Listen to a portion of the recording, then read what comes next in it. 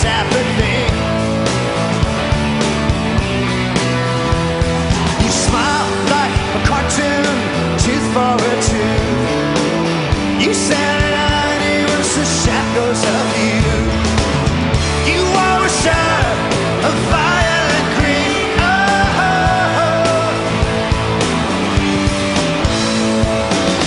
I never understood the frequency.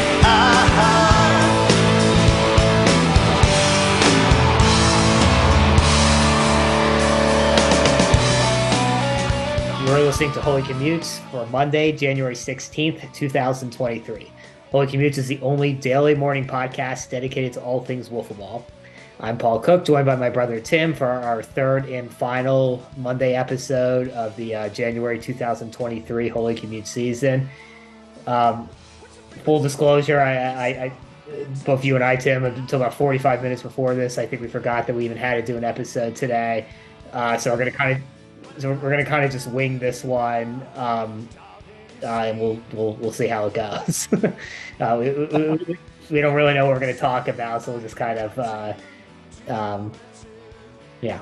we'll just kind of wing it. Again, I think in the little preparation we did for this, we talked just about maybe telling some stories and stuff about different people, different sort of characters we've met in the football world throughout the years, and just different stories involving us and whatever.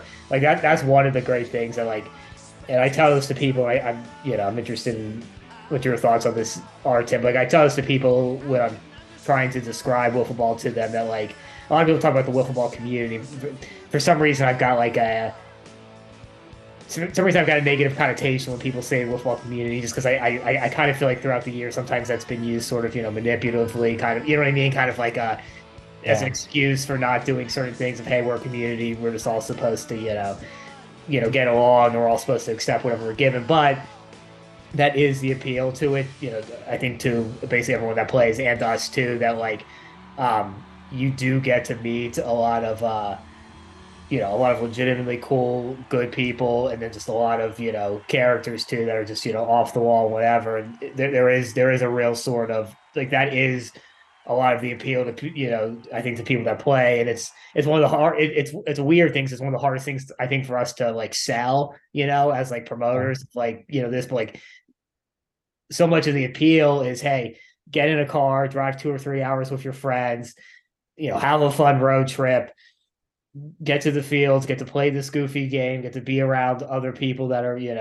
like-minded or not like-minded, like you, have a fun time doing a bunch of stuff, doing an athletic endeavor, also, just being around other people, and then, and then whatever your experiences are on your drive home, it's that kind of experience that makes it cool. I think I don't think it's unique to wiffle ball, but I think it is unique to wiffle ball in a certain way too. I do think it's unique to wiffle ball. I mean, you look, okay, it's baseball, then softball, then probably 2 or 3 other, or at least 2 other things, and then there's wiffle ball. If you become good at this, or love it, or you just become so good at it, it's right. Not something that you're probably have in common with a lot of people, and just by virtue of that, you're just, it's, it doesn't guarantee anything, but it lends itself to meeting a whole variety of people. We've met people who I've met some very smart people. I've met a couple of people who I'm surprised that they're able to make it through everyday life. Different backgrounds, different points of view, different perspectives on how life works. I think those are the most interesting people in the game. But yeah, it's it is a niche. So as you thin out a population, you're gonna get more eccentricities, and I think I don't say that as a negative. I think that's a positive. Yeah, and the first and last thing you said there, you talked about baseball and softball, and then just how it's a niche of a niche, and you get more people with, interesting idiosyncrasies and stuff, because of that. And you and I have talked about this a lot, but because that's the interesting thing about wiffle ball. It's like, it's sort of almost like a junction of, um, an athletic endeavor, and then also just sort of, like this, um, hangout type thing. And I think your experience of getting into wiffle ball, your experience of getting to wiffle ball, not to put words into your mouth, you can correct me if I'm wrong, but you were a baseball player, you were good, you played on a very, very, very good high school baseball team, but if you would have stuck with it, you still, I don't know what you think, but I think you still, if circumstances were different, you would have been a good player. You're never going to be a good player probably in that, at that school and in that environment, but just sort of the structure of the baseball environment, of the organized baseball environment, wasn't for you. So in wiffle ball, you found, hey, I'm getting the competition and the athleticism, the athletic competition that I want, from sports. I'm a baseball fan, but it's in this more laid back, environment where you've got your, whenever I release my history of wiffle ball, it's going to be called Stoners, Jocks, and Steelworkers, because that was a quote on the, Cincinnati, when the national championship tournament was held in Cincinnati from 1995 to 1997 on their website, which funnily enough was wiffleball.com, because it was that early in the internet that you could actually get wiffleball.com, and the wiffleball corp hadn't got it yet. There was a quote from one of the players there that he said, never before have I seen such a mix of I'm butchering the quote, but basically paraphrase, he said, never before have I, seen such a mix of stoners, jocks, and steelworkers come together for this one event. And I've always loved that quote, because that kind of encapsulates, like what you get in wiffle ball. But at the end of the day, it still is this great competition. And I think those two things, of where you're getting this athleticism and you're getting this competition and you're getting like a competitive thing, and then you are getting just all these different people from different backgrounds, not your usual athletes. That's what makes it sort of, unique. Yeah, when you described it, when we got into it, there was, at least for me, it was two-pronged. Yeah, to keep that baseball fix, the whole, I mean, to me, although I liked running and stuff, so that it wasn't so much of a big deal, but it basically being a hit pitch field game, you still got to face fast pitching, you got to challenge yourself. And I think the other key thing was, trying to be the best at something in a world where, that still existed. Like in baseball, I was never going to be, I was never even going to be a top, 8 or 9 player on my, high school team. But here, even if it was maybe a little bit naively early on, there was always that, assumption that, okay, well, we can get here, Right. just by, by virtue of playing every single day, continuing to get better, and then, going to play all of the other people, and, let things fall where they may. But that was, I knew there was, even if I kept playing in high school, there was nothing, I wasn't going to college to play baseball. So Right. that whole competitive drive, was still there. It was just in a different environment, and yeah, one that was less pressure filled. Yeah, and that's really interesting to me, because I mean, in all the thousands, maybe hundreds of thousands, definitely tens of thousands of hours that you and I have talked about wiffle ball, I don't think I've heard you kind of describe it that way. I don't think I've heard anyone sort of describe it that way. But yeah, that really is. I think that really is sort of the key. Is because even if you think like playing softball or playing, uh, you know, men's senior league baseball on the weekends, you're, like you just said, you could do that and you're actually playing the actual thing, but you're already kind of slotting yourself, and you're never going to be at the top of this. With wiffle ball, you're going into a different sport, but you have that opportunity to actually sort of be the best and get to the top of it. Which for but basically everybody that plays it, they weren't able to get to that in baseball. And I do think that is a big driver. It's something that you and I have talked about in those, hundreds of thousands of hours of talking about wiffle ball. Is just sort of that, and I think it's different today, but sort of that weird dichotomy that at least existed when we got back into it of like we wanted to get into wiffle ball, competitive fast pitch wiffle ball, because we're talking about 1997, 1998, to date ourselves, long, long, long fucking time ago. Um, we wanted to get into it because it looked cool and competitive, and like we wanted to be the best at it.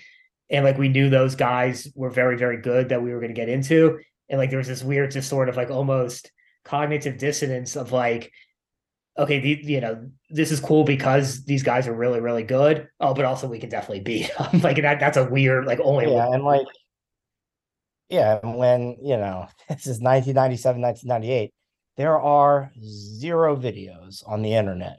right. Before we went to our first tournament, I guess in my head I had some vision of what things would be. I mean, we had two pretty good pitchers. Justin threw very hard, so like I was like, well, if every team is throwing as hard as he is, well, then there's going to be a lot of good teams. But like, until you actually went there was no scouting. There were, there weren't, like, we got a VHS tape of like footage in like 1999 or early 2000, and like that was almost holy grailish at that point. Right. So like you didn't, and everyone, I don't want to say everyone was so spread out, but like since there was such a loose association with everything, you didn't go to one tournament and see everyone who was good. In fact, more or less, you probably didn't see, 3/4 of everyone that you may have heard of. And, I think that added a mystique that worked for me, but that's not something that I would want if I was coming into the game today. Like I think it'd be much not easier, but much different coming into today's game with all of the resources that were available. And like, I mean, not just a real side thing here, but like to, go back to the no video thing. We've talked many times about I'd kill to have, just an original iPhone to tape stuff. Yeah. Those games back then, because like, that would have been absolutely amazing. That's all gone to time. So like it's just interesting. And like it took us, I don't know, it feels like it took us like 3 or 4 years to really 4 years probably to see like a good 90% of the good players. And like that's the thing. Like in 1998 there's a team out of Delaware called the Brown Hornets, and they were one of the first. New Jersey, and they were they played it. They beat Team Trenton at the Delaware tournament. They were one of the first teams to beat Team Trenton. It was like in an indoor tournament. It was like a 14, 15 inning game. And, so they got, rightfully so, a lot of hype.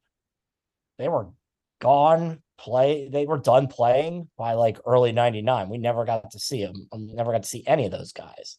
They played Summer Showdown 99, and I think that was it. And to be honest, that's right. But they weren't in our bracket. I don't even.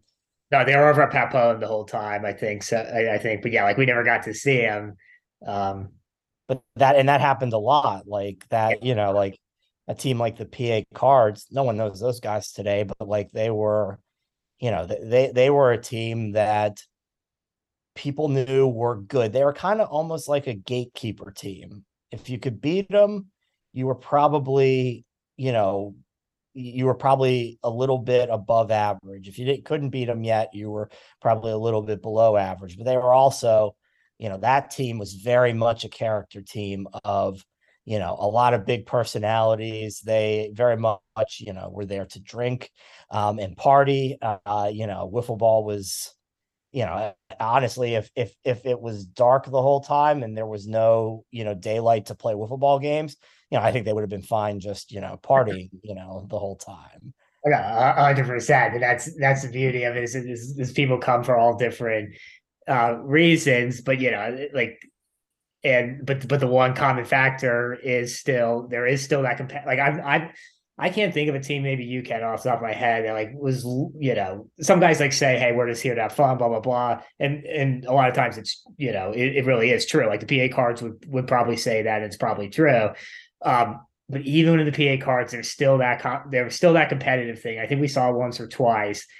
I think that Shamokin tournament in 2000 when we played, was that 2000? 2001. 2001, the Shamokin tournament we played. Do we win that in 9 innings? What was Yeah, that? we won that in 9 innings. Yeah. On total basis, but like they got competitive in that. Like that was like the first time I saw it. Like, so I still think like that's always sort of the underlying factor. But yeah, it's just, you got guys that come for all different reasons. And like, it was interesting, when we started, one of the funny things that you and Dan were, against a bunch of stuff early on, that, I tried to bring to the table in terms of, oh, this is how the game's supposed to go. Dan, he couldn't believe that we weren't using anything other than the yellow bat. And I'm like, this yellow bat, stinks. We've got this great piece of aluminum from, a guy out in Illinois that, will dent if you hit the backstop. But the other thing was, in 97, I named our thing the Maryland State Championship.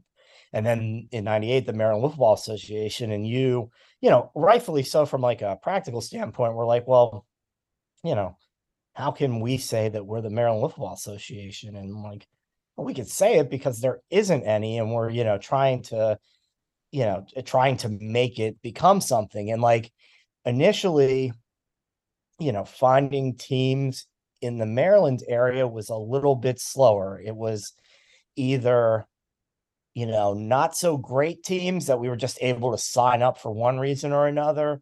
But, as things kept going, you had the Green Turtle from Laurel, Maryland, which, again, those guys are, Joe Dugan And the PA card, the archetype is quite a character. Then you had the No Johnnies from, the Eastern Shore, like, more rural, beyond like Salisbury, where like no one lives. And Everett Sykes was a really good player to the point that he was beating people in 2000 at like the initial USPPA tournaments by himself. And I had no idea, we were only going to find a handful of teams, but those handful of teams were going to be pretty good. They're going to come from like different backgrounds. They're going to, come from different, not playing styles, but like just, how they found the game and how they became good at it and what they wanted out of it. And, that was interesting. And I kind of think like, well, if we didn't, if the game didn't start to become centralized, in 2001-ish, if we wouldn't have been able to find even more Maryland teams, and figure that out. But like, that's, that again, like another team that wasn't very good, but like, always stood out was like the Baltimore Bees. I don't know how you describe their pitcher. He's, I don't know, at least 6 foot, maybe 6'1", 6'2", and the guy usually wore like khaki shorts, and didn't throw, really didn't throw hard. But I can't talk shit because they beat us in 1998. So I mean, their key to success was, so like, it was like I don't know, but I'm gonna say he was like 40-ish, but like trying to think, everyone's, when I would have been, 14, 15 when we were playing these guys. So everyone seems ancient when you're 14 or 15, but I think this guy was like 40-ish. And then it was like and like you said, he was tall, wore glasses, and I'm not picking, I'm a proud glasses wearer, so I'm not picking on him for that, but always wore, khaki shorts, did not look like an athlete at all. It's his friend, looked similar. And then like his teenage son, who also looks similar. And like the funny thing about but like they could beat you, like you said, they beat us because they would just throw this lob pitch at wiffle ups that, he perfected enough. Like when I say lob pitch, like I'm legitimately saying he threw it like 10 feet in the air, right? Like 15 Oh, feet. yeah. I mean, it had more of an arc than softball. I mean, it was the exact opposite reason we got into playing. Yeah, no, I didn't want to face that. And of course, that was the thing that, we could kind of hit the good pitchers, but we couldn't hit him at all because it was ridiculous. And we weren't the only ones. We saw like there was one Philly wiffle up, and these guys are from Baltimore, so they were usually went to the Baltimore and Philly ones. There's one Philly wiffle up, like we weren't playing in that game. This was a couple years later. This is like 2001, 2002. I thought a fist fight was going to break out because the team they were playing, the guy was just throwing this 15-foot, lob pitch in the air and somehow hitting the zone. The guy's like, "There's no way I can hit this. You got to throw, otherwise." It's like, hey, they're playing within the rules. They're doing it. But yeah, like and that's teams like that. I think it is, to go back to your other point you're making before. It's like I think it is harder for them to get in now because like you do know what's happening. Everything is a little more. It's hard to just find those tournaments besides some charity tournaments and stuff. But that was always going to happen. Like Oh yeah, it was that was the path things were going down, and it wasn't a bad thing. It was just like it was just interesting because like when you were it was funny in 98 and 99, we were drawing above 50% of our teams from out of state. Right. In fact, and that's probably a higher number. And like that was the landscape. It was, back then when everyone was running tournaments, hey, I'll come to your tournament if you come to mine. And that was like the reciprocation. And that helped build, that helped make a tournament in 1998 that we charged $50 for and had no cash prize, have 12 teams and have players fly in from multiple states. Right. And, made it very interesting. And like, yeah, those events don't exist. There's no Shamokin. There's no, Maryland football tournaments in Gaithersburg. There's no North Jersey Kevin Alvine tournaments. There's no John Wynn up in Connecticut. Again, I'm not saying that's a detriment to the game today. It's just, it's a little bit harder to get that, barrier to entry. Well, and I wouldn't say that. We're talking about 25 years ago, which is, not legitimately a lifetime ago, but a really, really long time ago where, the world has changed in so many different ways and everything is so much more interconnected now. So everything's contextual. Like that's always been, a annoyance of you and I think it's probably an annoyance of a lot of people, both in and out of wiffle ball, just, oh, well, you pick an era, you pick a, time, and you say things were, we're great here. And this is where it was best. But it's not true. It's just everything's contextual. And it was the context of that situation where we were emerging into a world where, the home internet and things like that were becoming widespread, so for the first time you could find these things you could find these niche things. First time, it's really, that's what the internet has done, right? It's allowed, these sort of niche people these people with niche interests from all over the place to find each other. That was the first time it was happening. Now that's completely just our culture. Everything is niche now, which is great in its own ways. And then with wiffle ball, what you get there is, you see everyone right away. It's just like there you had no other choice, right? You had to just pick your friends and just go to a tournament if you were going to do it. Here you have a choice. And you can find players out there that like that on the rise team, always kind of interests me that, and I hope they kind of stick it out this year and play like where, these are, these kids that had never played in a tournament before, they played in like local leagues or not even in leagues, or they play in tournaments, but not, they did play in couple of MLW tournaments and stuff like that. Then it's just like, okay, when we go to our first tournament, I already know this kid because he's my friend on the internet. We already know about these other people because we watch their YouTube videos. Let's just get them and let's go. It's just a completely different situation. Neither is better than the other. It's just you need the people running the game to recognize the context of the situation and try to build the stuff around that.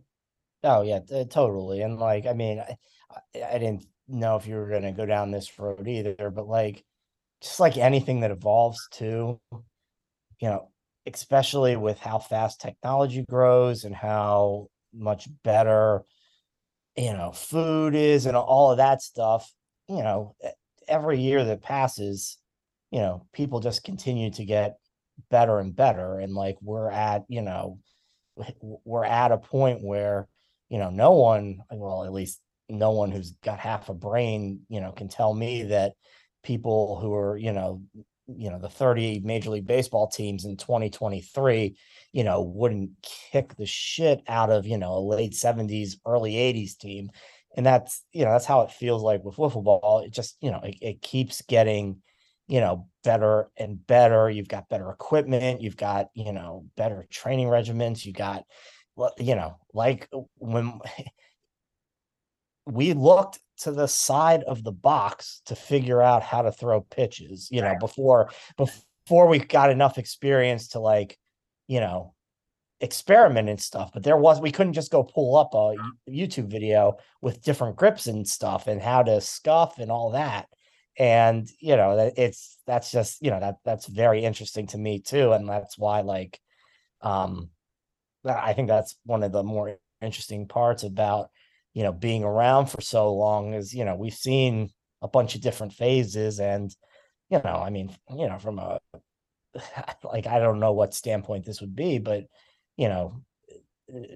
there would definitely be reasons why I'd want to say, oh, well, the good old days were, 2002, 2003, when, if you're really looking at it objectively, the best stuff is being played today and just continues to get better and better.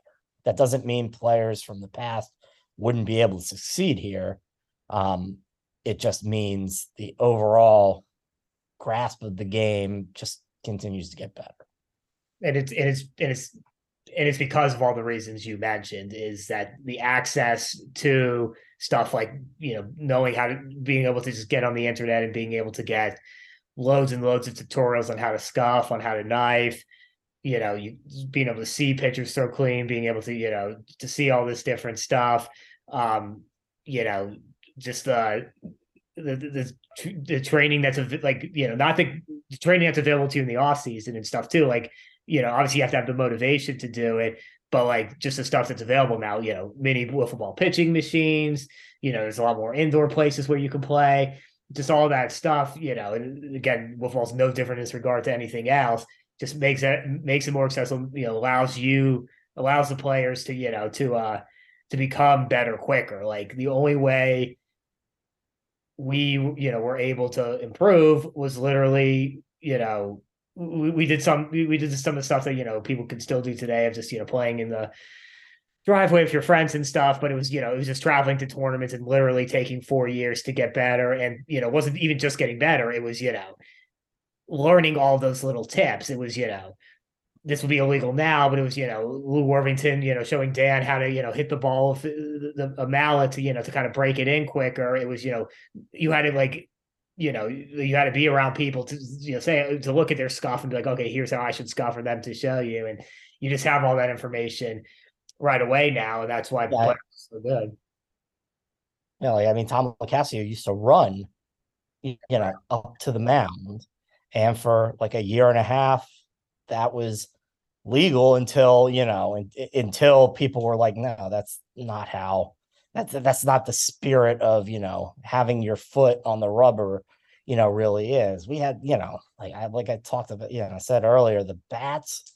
I mean, if we had a bat that was a loco quality in 1998, at the very least, we would have at least seemed like better hitters in practice. That was, but that stuff didn't exist.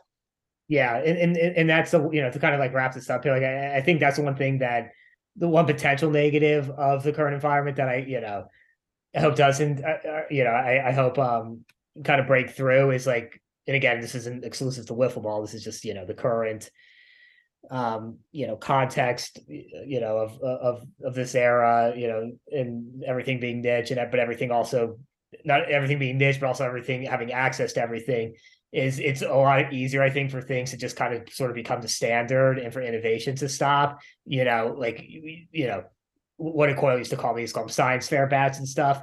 Yep. the people would just show up with like, whatever homemade bat they came with. But like that's how innovation happens, right? Like that's how stuff gets, better. You talk about Tom running up to the rubber to pitch. People now would be like, what is this guy doing? This is completely, illegal. This is stupid. This is not how the game's played. But it's like, okay, well, but like why? Like, you know what I mean? Like why? Like I understand why they got rid of that, because it isn't in line with baseball and it is kind of a weird thing. But like we didn't kind of bat an eyelash on that.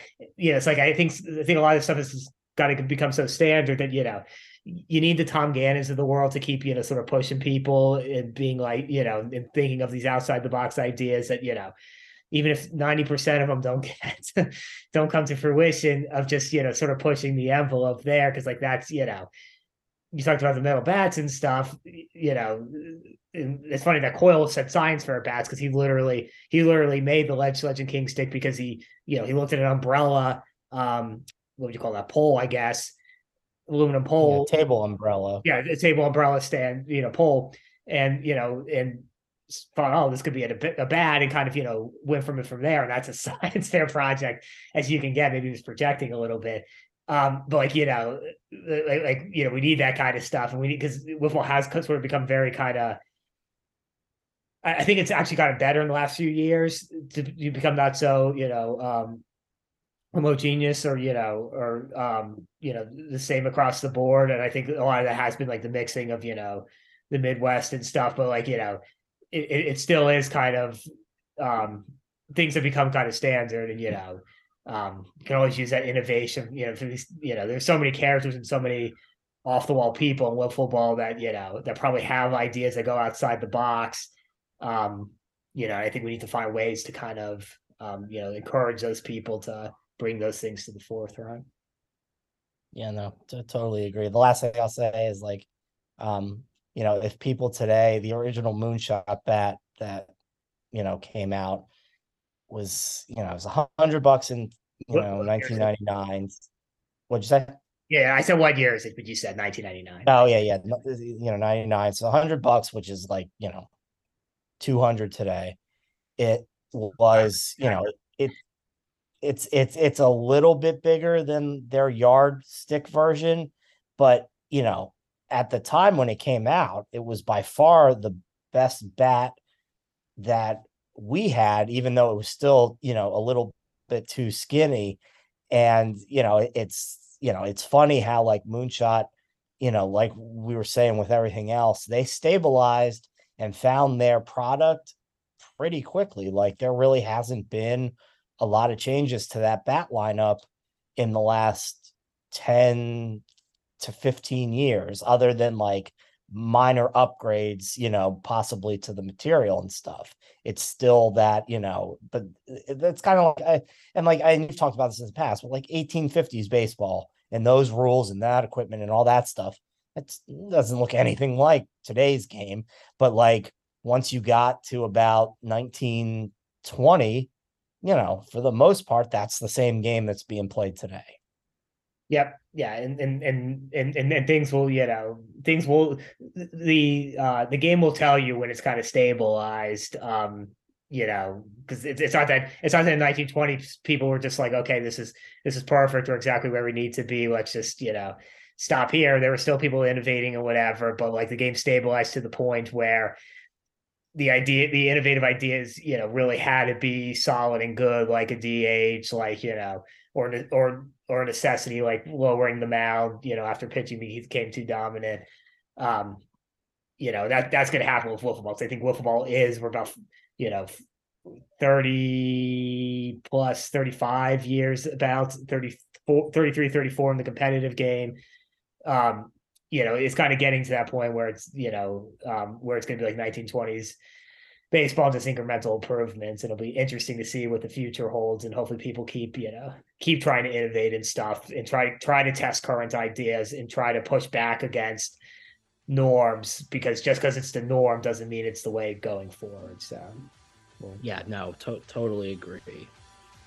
It's definitely interesting to see what happens over the next decade. I think it'll be pretty interesting. I think the game could really move in directions that we don't see, both good and bad. All right. Totally. Okay. Yeah. So I think we made it through this sort of off the competition of Holy Commutes pretty well. And that wraps us up for January. This is just a 3-week season. I believe next week we'll be releasing the National Wiffle Annual Awards. That's why this is cutting off a little bit earlier. Only a 3-week season instead of 4-week season. But the Tim Dean will be in tomorrow, and then we'll have a full week this week here on Holy Commutes. And then, like I said, the National Wiffle Awards are next week, and then the show returns in April. Right around the time the wiffle ball season should be picking up. So for Tim, I'm Paul Cook. We will see everyone in April.